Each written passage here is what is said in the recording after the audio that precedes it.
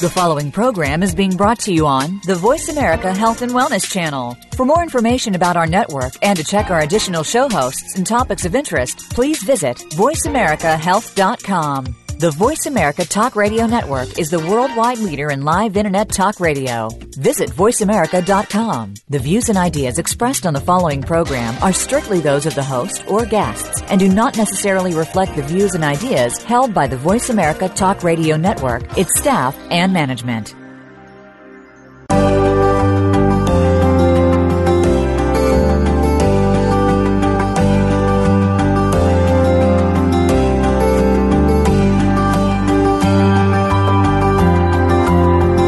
Welcome to Navigating the Cancer Maze with Grace Goller. Dealing with cancer is by no means easy to handle, but our program aims to make it easier through knowledge. Whether you've been recently diagnosed, are going through treatment right now, or are a survivor, our program will have points that you should hear. And by sharing our stories together, we'll make it truly a life-changing experience that you don't have to go through alone. Now, here is your host, Grace Goller. Welcome to today's Navigating the Cancer Maze, coming to you from Singapore, where I've recently had surgery to replace a neurostimulating device that allows me to have normal colon function. And today we're going to be talking about pelvic floor and colorectal surgery. I'll be interviewing surgeons Dr. Lim Jit Fong and Dr. Francis Sia Chun, who's a previous guest on Navigating the Cancer Maze. Both guests are specialists in colorectal issues. First of all, I'll interview Dr. Lim for the first 3 sessions of the show today, and during the 4th session, I'll introduce Dr. Francis Sia Chun, whose interview will be continued in full next week on the show. Make sure you don't miss that. Now, we'll talk about Dr. Lim's qualifications first. He graduated from the National University of Singapore in 1995, obtaining his fellowship in surgery from the Royal College of Physicians and Surgeons of Glasgow in 1999. He has a strong interest in minimally invasive colorectal surgery, and is adept at laparoscopic keyhole colorectal surgery, including single incision colorectal surgery. He's also one of the few surgeons in Singapore accredited to do robotic colorectal surgery. Dr. Lim is an expert in the management of patients with functional defecation problems, such as fecal incontinence and obstructed defecation syndrome. For patients who are suffering from these complex functional disorders of the pelvic floor, Dr. Lim provides a holistic and multidisciplinary clinical service. He is working at the Fortis Surgical Hospital in Singapore. Dr. Francis Sia Chun is himself a medical miracle. Some of you may remember on the show, as a 7-year-old, he recovered from major surgery for a cancer in his small intestine after facing a horrendous 6 months of radiation treatment and chemotherapy back in 1964, when treatments were harsh indeed. Obviously, he survived, and Dr. Sia Chun graduated from the National University of Singapore in 1981 and obtained his higher surgical qualifications in 1987. Subspecialising in colorectal surgery in 1989, he worked with the world-class surgeons of St Mark's Hospital in London. Dr. Sia Chun then returned to Singapore and helped establish the first colorectal surgery department in Asia at the Singapore General Hospital. He is leading the development of colorectal surgery in Asia and conducts trainings globally. As an expert in his field, he's frequently consulted by surgeons from all over the world with regard to the best method of handling difficult colorectal cases. His other passion is as an entomologist with a love of stick insects, and he's well published on the subject. He also operates at Fortis Surgical Hospital in Singapore. So first we're going to go to Dr. Lim, and we're going to hear about his experience in working with patients with colorectal surgery. Welcome to the show, Dr. Lim Jit Fong. Thank you for having me, Grace. It's an absolute pleasure. You have a steadfast principle I've read in your practice of medicine. You say, make decisions for your patients as if they're your loved ones. If your decision is not good enough for your loved one, it's not good enough for your patient. I really like that.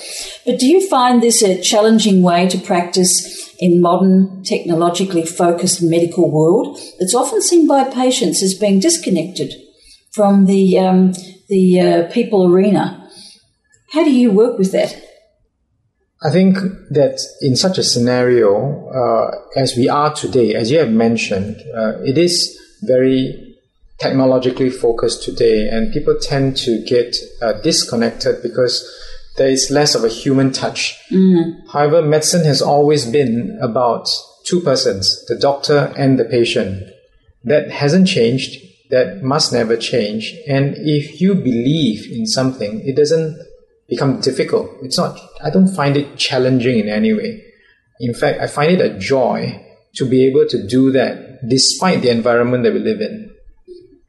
It's really great. I'm sure your patients would benefit greatly from that attitude.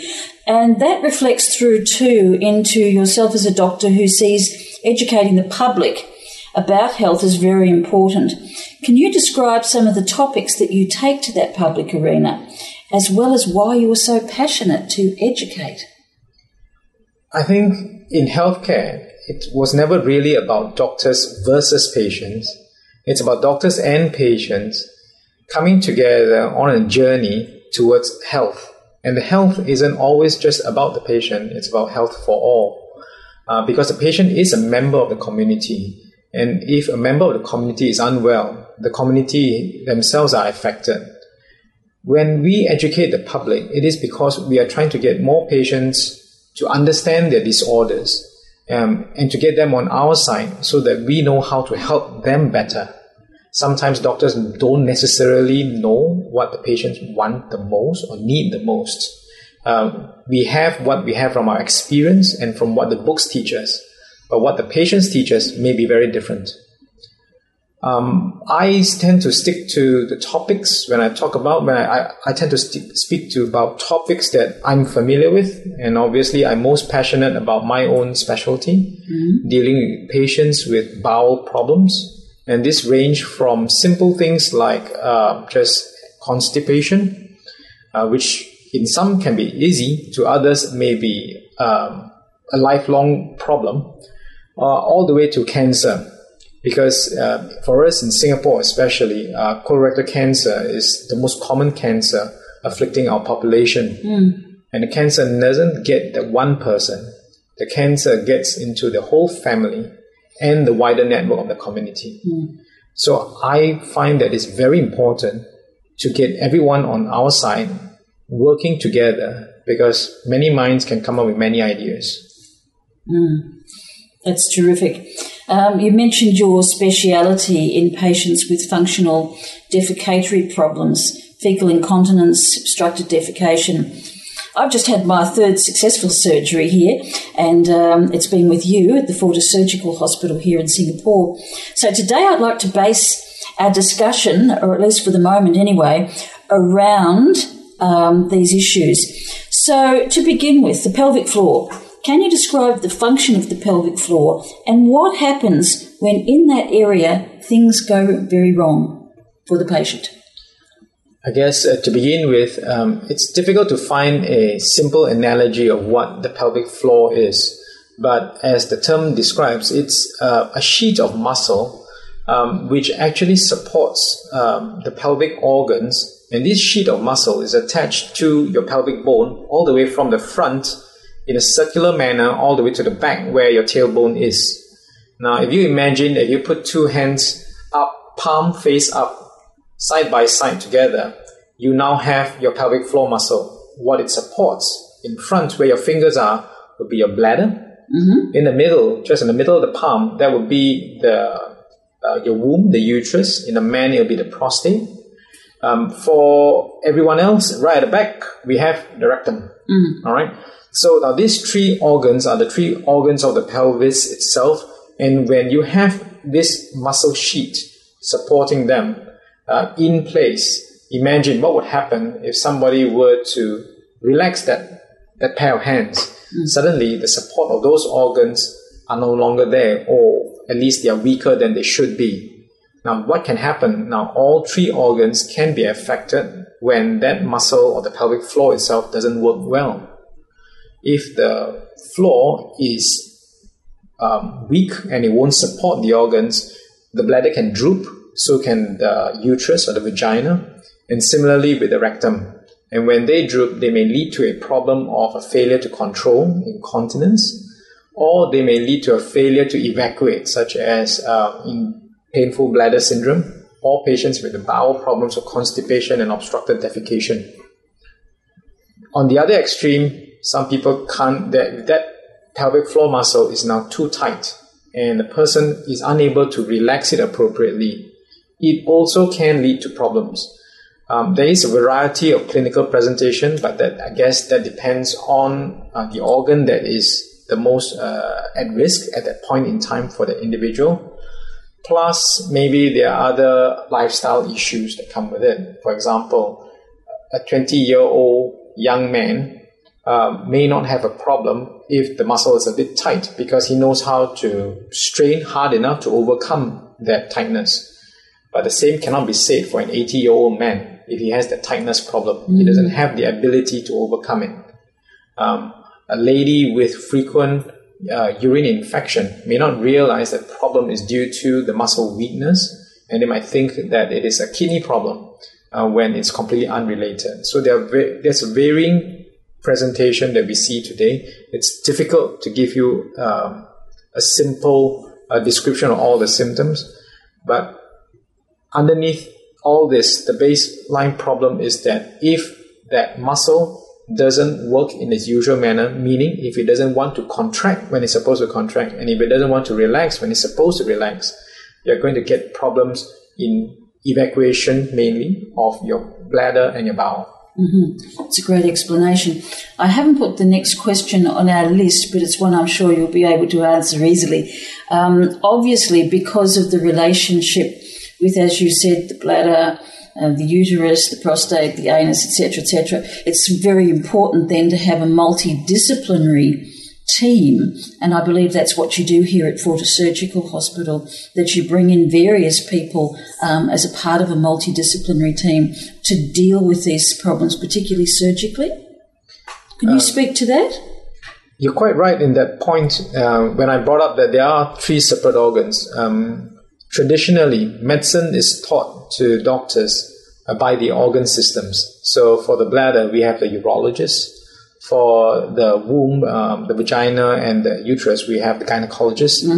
And for the rectum and the anus, you have the colorectal surgeons. But over the last 2 decades or so, as we've now started to understand the pelvic floor's function better, many doctors have now cross-trained or have collaborated in groups among these three specialties, because we can't really treat the pelvic floor problem from only one particular angle. We need to approach the problem as a whole, and often we have to do that as a group.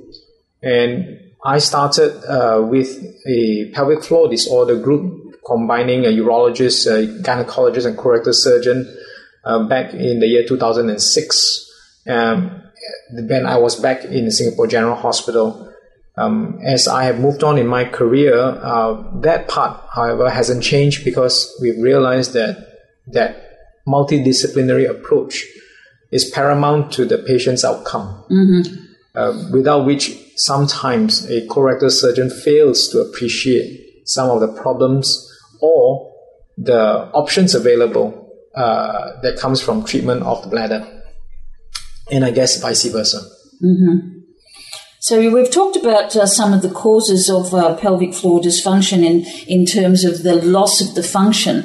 But what is it that people do? For instance, is it because women having babies? Is it riding bicycles? What are the sorts of things we can do to our pelvic floor that can create these problems? Things in everyday life. I wish there was a short, simple answer to that, but I guess as in all things in life, things get complicated. But that function of the pelvic floor can go haywire for many, many reasons. For example, because it is primarily a layer of muscle, it could be from diseases of the muscle, diseases of the nerves that affect the muscle, or it could be from some trauma to the muscles, such as surgery in the pelvic region, or trauma from childbirth. Now, the commonest causes of described for incontinence today, as well as late onset constipation, will be sudden or rapid increase in weight, where obesity stretches the pelvic floor. The increased weight, therefore, doesn't allow the muscles to regain their normal function. The second would be childbirth-related trauma. Of course, childbirth is a beautiful thing, and not every woman who undergoes childbirth will develop a problem. However, we do know that not all childbirths will happen in a smooth manner, and that's when we run into trouble. Okay, great answer. Thank you for that. We're going to be back shortly on Navigating the Cancer Maze. We're taking a break now. We'll be back with Dr. Limjit Fong here in Singapore talking about the pelvic floor.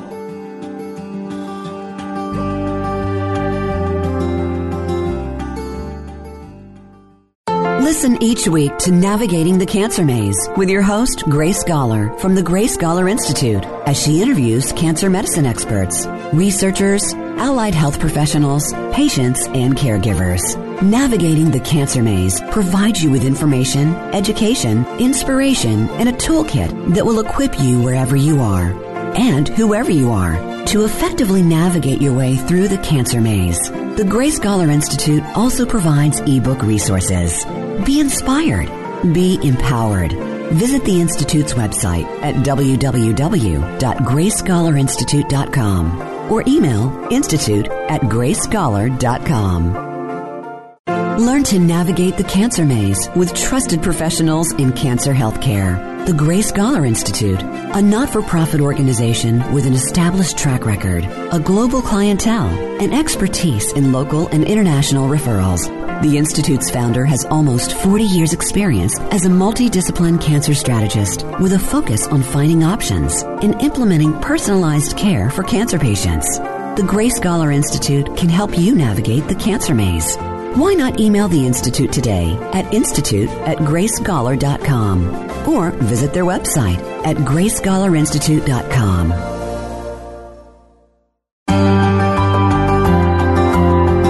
You are tuned into Navigating the Cancer Maze with your host, Grace Scholar. We'd love to hear from you today on our program. Please call us toll-free from North America at 1-866-472-5792. That's 1-866-472-5792. International callers may dial in to 480-553-5759. You may also send an email to institute@gracescholar.com. Now, back to Navigating the Cancer Maze.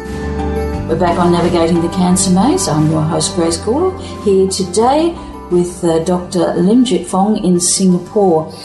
We were talking about pelvic floor and causes of pelvic floor dysfunction before the break.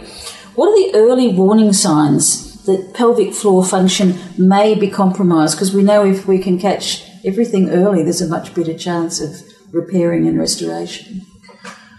Well, thankfully today there are some early warning signs for both the bladder and bowel problems. And the first one that most patients will describe is a sense of urgency, meaning they can't hold back that urge to go to the toilet. When in the past a person could hold the sensation for about, to pass urine, for example, if they could hold it for 5 minutes, now they need to run to find a toilet within a minute. Even though they haven't leaked, that is a precursor to the leak. The same happens for patients with bowel incontinence. If they find that there is a great urgency, then there is a problem. What about the other extreme for patients with bladder outlet problems or obstructed defecation? Then it's a problem of them completing the act of either micturition, passage of their urine, or defecation. Meaning if they find that they have to strain hard or they have to go a few times to finish going the toilet episode, then that tells you that they are starting to develop a problem with letting go. So be it the bladder or the bowel, that's the early sign. We also find that patients who have early symptoms of this vaginal prolapse, they may feel a sense of fullness deep in the pelvis. If they were to jump, they almost feel as if there's a ball that's trying to drop out. But they don't manifest clinically any of the signs of a pelvic floor dysfunction yet. Mm-hmm. Yet at this point in time of their history, if we were to assess them, we can detect the early changes of the pelvic floor disorder. And quite rightly, as you have said, if we were to intervene at this point in time or intercept the disorder now, we can either delay the process or even reverse it. Mm-hmm. So what forms of testing would you do with someone like that if they came in an early stage? A lot of the tests today are done in order for us to detect how the bladder or bowel functions normally. So it involves us putting them through either manometry tests, which are pressure studies, looking at nerve conduction studies, as well as a component with a radiological study, be it using X-ray or MRI, mm-hmm. to detect how the pelvic floor moves during the act of passage of urine or bowel movement, or even just straining down. The good thing is none of these tests are invasive. They're easy to do, and most of them are done in the doctor's clinics.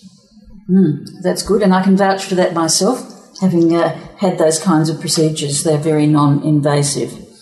If someone suspects they have a problem, then what should they do? Are GPs very familiar with these kind of approaches, or should they seek the advice of a specialist first up? I think a GP is always a good first stop, because your general practitioner will probably know your medical conditions as a whole better than the specialists. And he may be able to put you in touch with the more appropriate specialists for your condition. Mm-hmm. Of course, saying that, depending on where you are in the world, the healthcare system may be different. In some countries, you may have direct access to the specialists. In some, you don't. In Singapore, for example, the patients may choose to go to the GPs first or come to the specialists. But what I found that wherever you are in the world, your specialist will want to speak to your GP in order to find out more about your condition, so that the treatment given to you is appropriate for you, because every one of us is unique. So the message is, don't suffer in silence. Yes, it is not a disorder to suffer in silence for. Nobody is a hero for suffering with this, and there are many treatments available today for pelvic floor disorders. And it is a big impact into well-being and ongoing medical history if people don't do an intervention early, isn't it? Yes. In many patients with pelvic floor disorders, if they do not get it treated, they withdraw from society, they withdraw from the community around them. And if they were to have any other medical conditions, they also fail to seek medical treatment. And it then may deteriorate into a situation where other medical problems arise or are magnified due to the presence of this pelvic floor disorder. Yeah, very true. Can we talk now about Medtronic and InterStim devices, something that's close to my heart, or should I say close to my bottom? How do they work? Does anyone really know yet? And how have they impacted the treatment of pelvic floor disorders? Medtronic has a long history of dealing with medical implants, primarily with neurostimulation.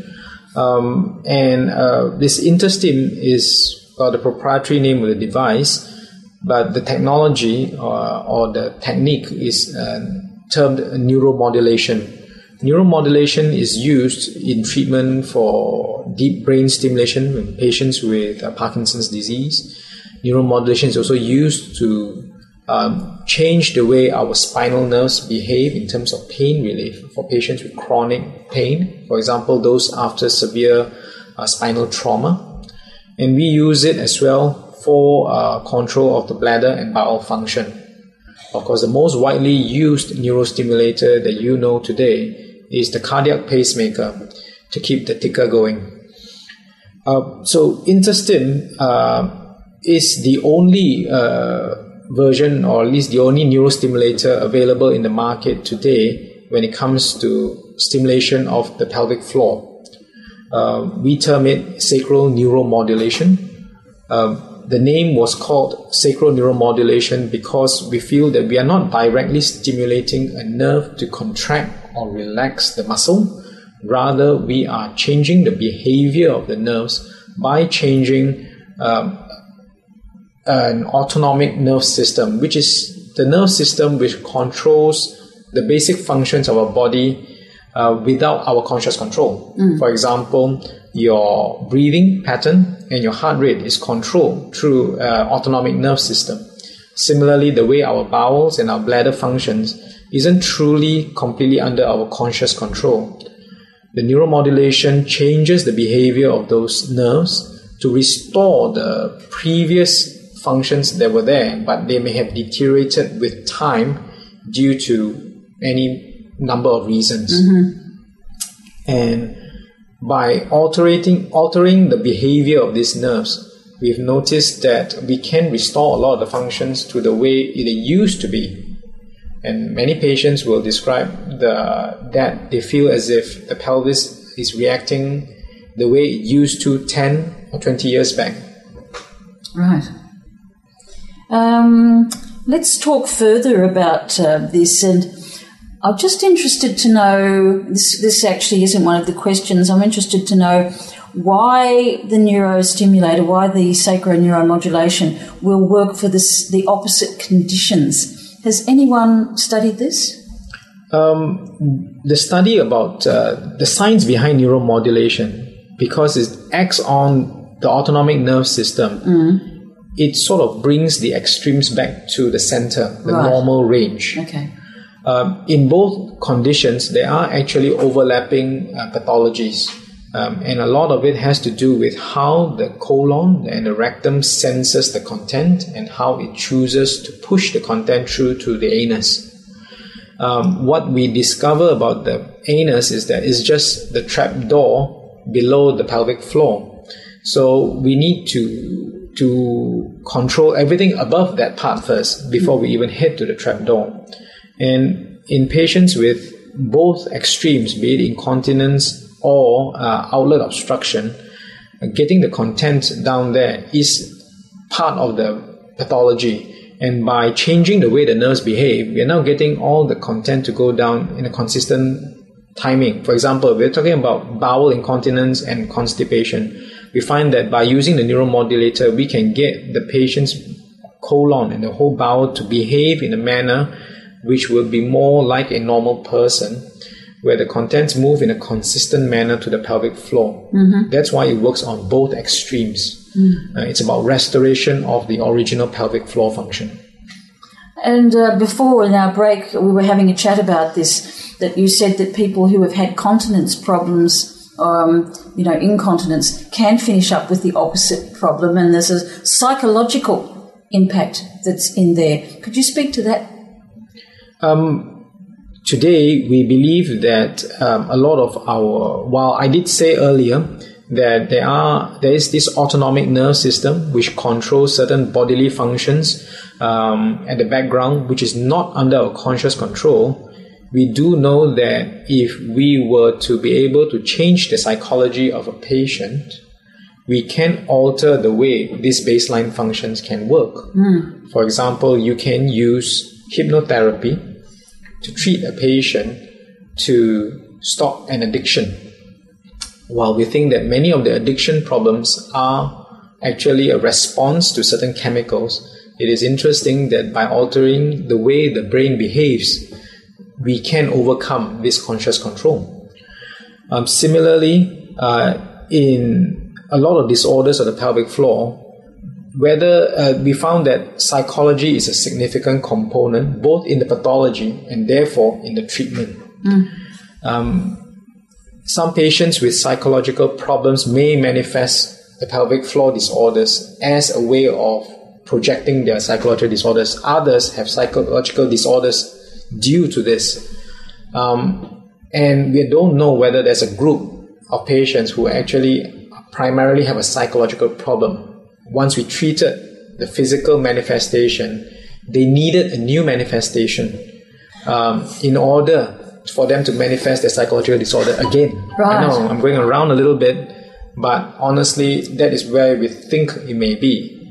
Of course, there is another issue where the psychology is secondary to the pelvic floor condition, and we can change the behavior of the brain in order for them to control the pelvic floor better. It's really, really interesting. We'll be back shortly on Navigating the Cancer Maze and continue our discussion about colorectal issues and pelvic floor. Don't go away.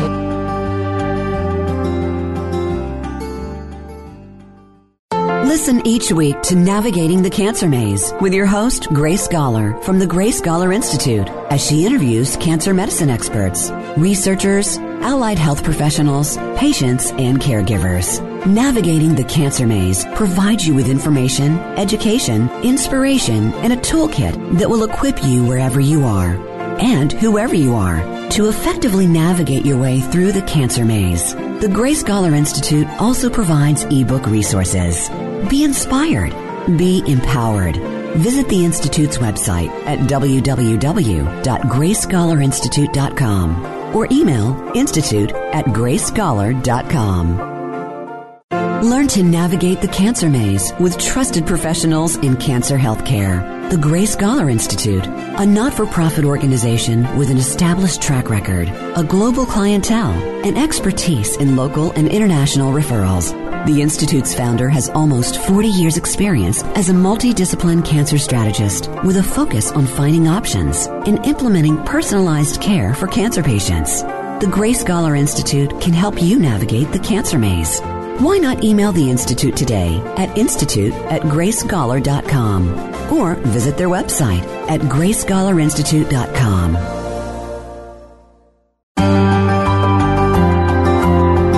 You are tuned into Navigating the Cancer Maze with your host, Grace Scholar. We'd love to hear from you today on our program. Please call us toll-free from North America at 1-866-472-5792. That's 1-866-472-5792. International callers may dial in to 480-553-5759. You may also send an email to institute@gracescholar.com. Now, back to Navigating the Cancer Maze. We're back on Navigating the Cancer Maze, talking today about the pelvic floor with Dr. Lim Jit Fong in Singapore. If you've just tuned in, do remember to listen to the rest of the show if that's the case, because you've missed a lot. I'd like to talk about cancer patients now, in particular people who have had radiation surgery, transchemoembolization, all kinds of treatments, and they may be through their cancer, but they've lost function because of it. The InterStim devices, are they being used in this group of patients to help them regain function and normality if they've, say, got dysfunction of their rectum or bladder or nerve damage from any of those therapies? It's a good question, and actually it's been used quite widely in treatment of patients with pelvic floor disorders after pelvic surgery. It's not something that is new. It's been used in treatment for both patients with bladder, prostate cancer, as well as rectal cancer, for example. And really, when surgery has been done, surgery is fairly destructive because it involves removal of a disease together with the surrounding normal parts of an organ. And with that, once you remove the normal, we cannot expect the function to return to the baseline it was before treatment. However, we can teach patients to cope, beyond which if their body is unable to cope completely, then often InterStim or any other treatments related to their condition can come in.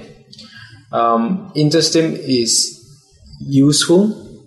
It's preferred by many doctors simply because it is a very minimally invasive technique.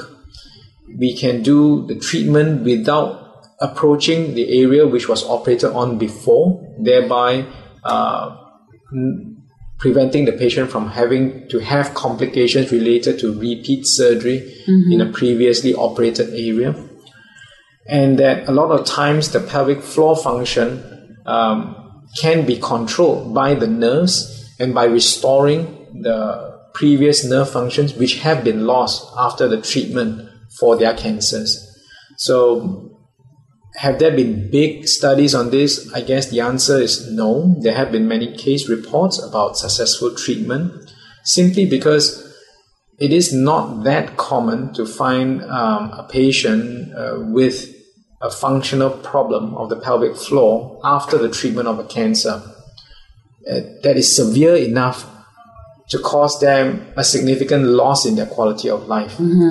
Many of them cope quite well, and we don't always need InterStim. There are many options available, but for those who don't cope well or have a pathology that requires some neuromodulation, then the InterStim is superior to the other techniques. We've even done it for patients who've had rectal cancer and they have lost control of the anus, where they have a combination of incontinence plus severe constipation because they can't evacuate. And by implanting the InterStim nerves to modulate the way the pelvic floor and the remnant colon behaves, we can get them back to, I wouldn't say normal, but an acceptable bowel habit. And there's no contraindications. If someone still has an active cancer, for instance, would that be contraindicated for them? Do they need to get through the cancer experience and be given the all clear to have one of those devices? I think as of today, in most countries, the usage of the InterStim is regulated by government bodies, and therefore, for now, there are no approved. There are no countries that approve the use of InterStim in patients with who are undergoing active treatment for cancer. There is no restriction on the use of this device in treatment for patients who are in the remission phase of their cancer treatment. But moving forward, we are also needing to balance the benefit of this InterStim against the longevity of the patient, because we do not want to use a treatment for a patient who may not derive dramatic benefit if their expected lifespan is going to be very short. Sure. Thank you. That's been very clear, your explanation there. I'd like to move into advice that you may have regarding diet, and I guess particularly fibre is one of the things for anyone with pelvic floor dysfunction. It seems that too little or too much is a problem. What's your view on the dietary aspect in pelvic floor function and straining and constipation, etc.? I guess diet plays a significant role when we're talking about patients with bowel problems. So I'm just going to focus on that and ignore the part about bladder incontinence. If somebody has either bowel incontinence or obstructed defecation, then the food that they eat, and therefore the formation of the stools, forms a significant factor in how we can manage their problem. In patients with incontinence, what we try to do is to run through with the patient their diet to identify certain food irritants specific to that patient, and we have to teach them to avoid them. While it might sound very simple, most people do not know all their food irritants until you sit down with them and run through the different foods that they've taken in their life. So it's quite a tedious process, but it's something that is worthwhile doing. Similarly, patients with constipation, we have to go through with them about timing of the diet, because we can alter the baseline cycle of when the colon wants to have a movement by altering the diet somehow. And we're not talking about medication to add on to your diet to make you have a bowel movement. We're talking about changing what you eat as well as the timing of your food and drinks in order to enhance a normal sensation of an urge to defecate. You brought up the issue of fiber. Fiber on its own has been used too widely as a term, because when we talk about fiber, we are talking about actually many different things.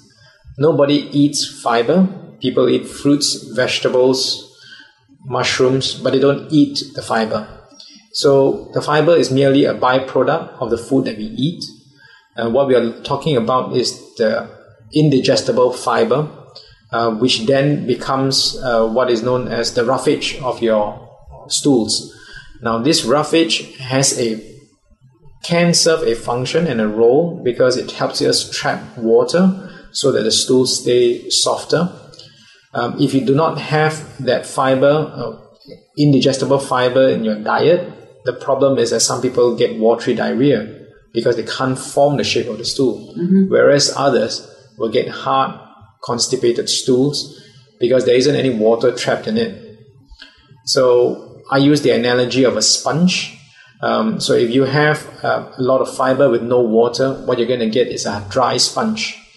If you get enough fiber into you with good amount of water, you're going to get a soft sponge, but the problem is it becomes heavy. Then we have to consider the effect of the weight on how well the colon can contract. That's a good point. So in short, I can't really give you a simple answer whether fiber is good or bad for a person. And in fact, in my practice, we actually have to run through the amount of fiber the person takes in a day and to see whether that is too much or too little based on their natural history. Some patients need a lot of fiber in order to have a normal bowel movement. But if they have the fiber, they do not need any other medication or any other therapy in order for them to have a normal bowel movement. Whereas the same amount in a different patient might induce severe constipation, bloating, and pain. So trying to find that correct amount for each patient is the challenge. I wish that I could have given you a better answer than that, but really there is no easy answer for that question. It's very personalised, isn't it? Yes.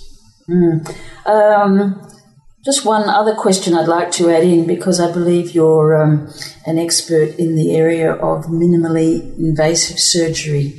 So this is not one of our questions that's listed, but I'd like to ask your view on the use of this minimally invasive surgery, particularly for colectomies. And, you know, we used to have very big incisions for all of these things, and now we don't. So for anybody who's listening to the show today, maybe facing such a surgery, could you talk about this minimally invasive surgery? And are you using the Da Vinci robotic surgery as well? Firstly, about the minimally invasive surgery, the term just means to ask us to use smaller incisions but to achieve an equivalent surgery on the inside with the primary aim of enhancing the recovery of the patients and minimize their complications at the same time. The Da Vinci robotic surgery system is just one of the methods of minimally invasive surgery. Its use is getting more and more popular with patients because it may be seen to be an advanced technique. It's popular with doctors because the technique allows us to do certain maneuvers that other minimally invasive equipment do not allow us to do, and thereby widen our repertoire during surgery. And of course, it isn't always suitable for every patient, but it is one of the options. Minimally invasive, I would say in short today, is the way to go, because the surgery that's actually done on the inside is exactly the same. It's just that we do it with fewer holes, smaller wounds, and thereby allowing patients who would have been at risk of significant complication from a long midline incision with a big wound and a protracted recovery, and we can convert them to a fairly straightforward recovery, meaning a 90-year-old patient undergoing minimally invasive surgery will probably recover in a similar manner to a 30-year-old person, whereas the same cannot be said if you were to use the conventional old open approach. Yet on the inside, everything is done in an equivalent manner. So that's a good reframe, actually, for people who have seen the old method and wanting to know about the new one. We'll be back just for a few minutes to finish up. Don't go away.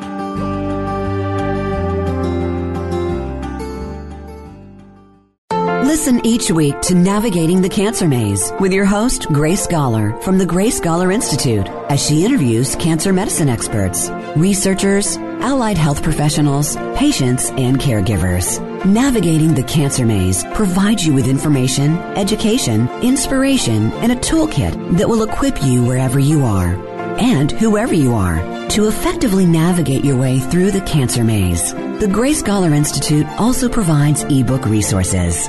Be inspired. Be empowered.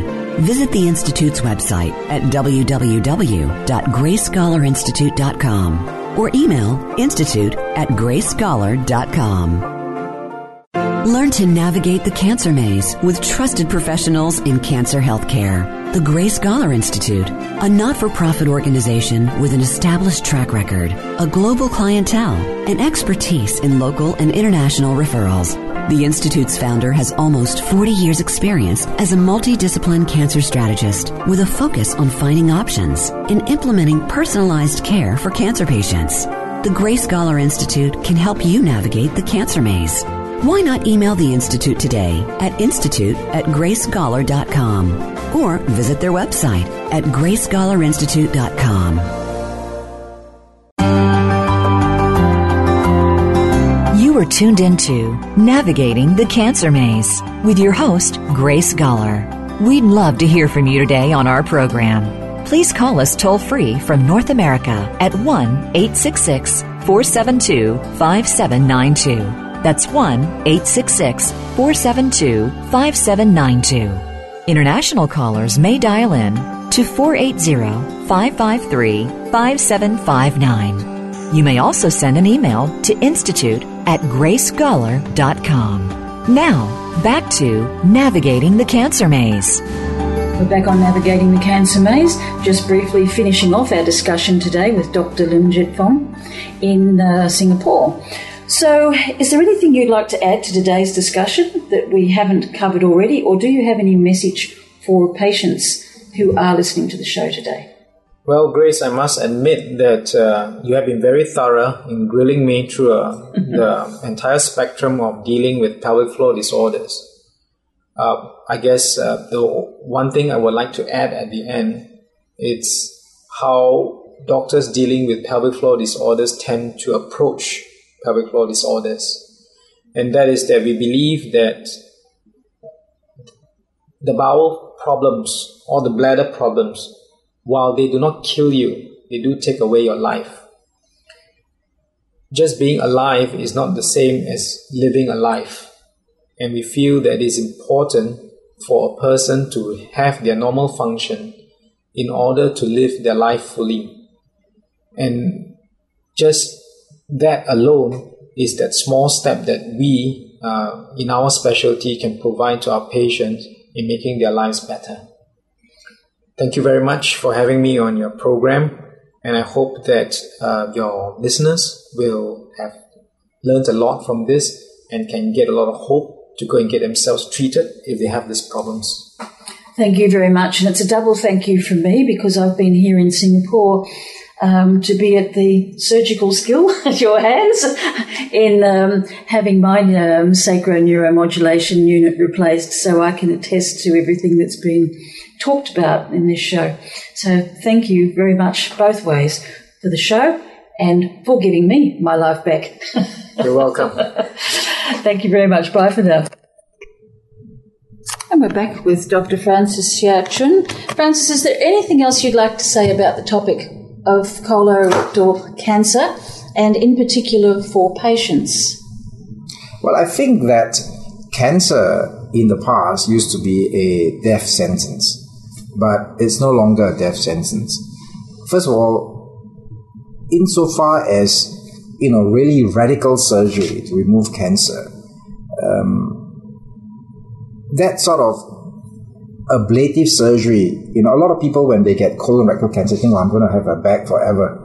I'm not going to have my backside anymore. And they are in fear of their lives. Now, that's not quite true anymore. In the old days, I think up to about 40%, 50% of rectal cancers needed a permanent colostomy. Currently, it's actually less than 6%, which I think patients can take comfort in that. But also, I think the surgery itself need not be as bad an experience it used to be in the past. As I said, with all this minimally invasive surgery, laparoscopic, robotic surgery, many patients are playing golf at a week after surgery. And also with early detection, with newer methods of diagnosis, we find that patients are not just living longer, but they're living better. We have many patients that have moderately advanced disease or quite advanced disease that are able to actually overcome the cancer with appropriate treatment and chemotherapy, radiotherapy, or surgery itself. So I want to say to patients that have had cancer that this is not the end. Okay? Some patients will have an easier time than others, but many patients can be helped. They can have a normal life. They can live to see their children or grandchildren.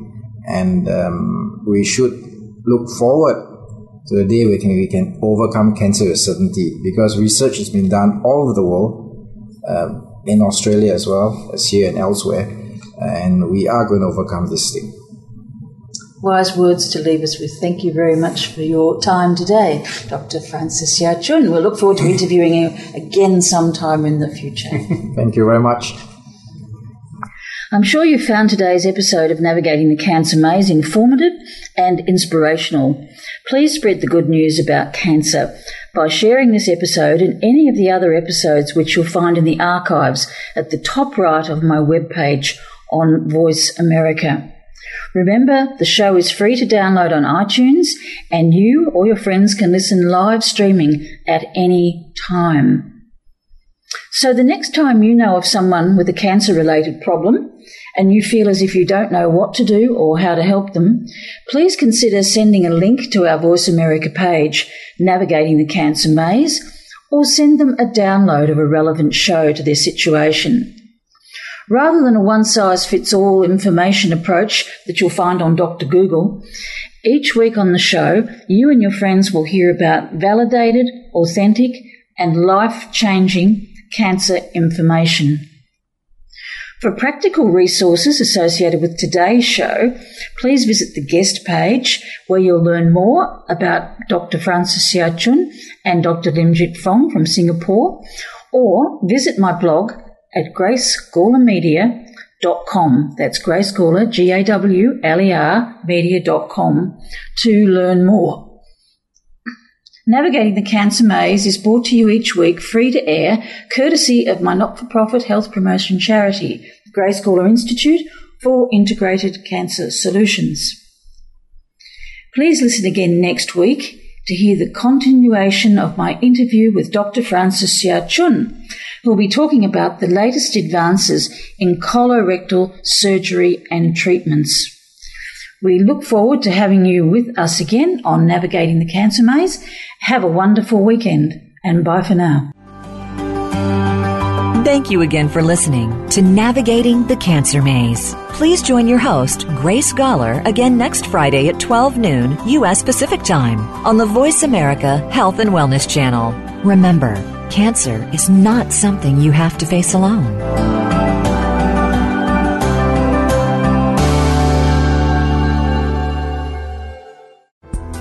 Thanks again for listening to the preceding program, brought to you on the Voice America Health and Wellness Channel. For more information about our network and to check out additional show hosts and topics of interest, please visit voiceamericahealth.com.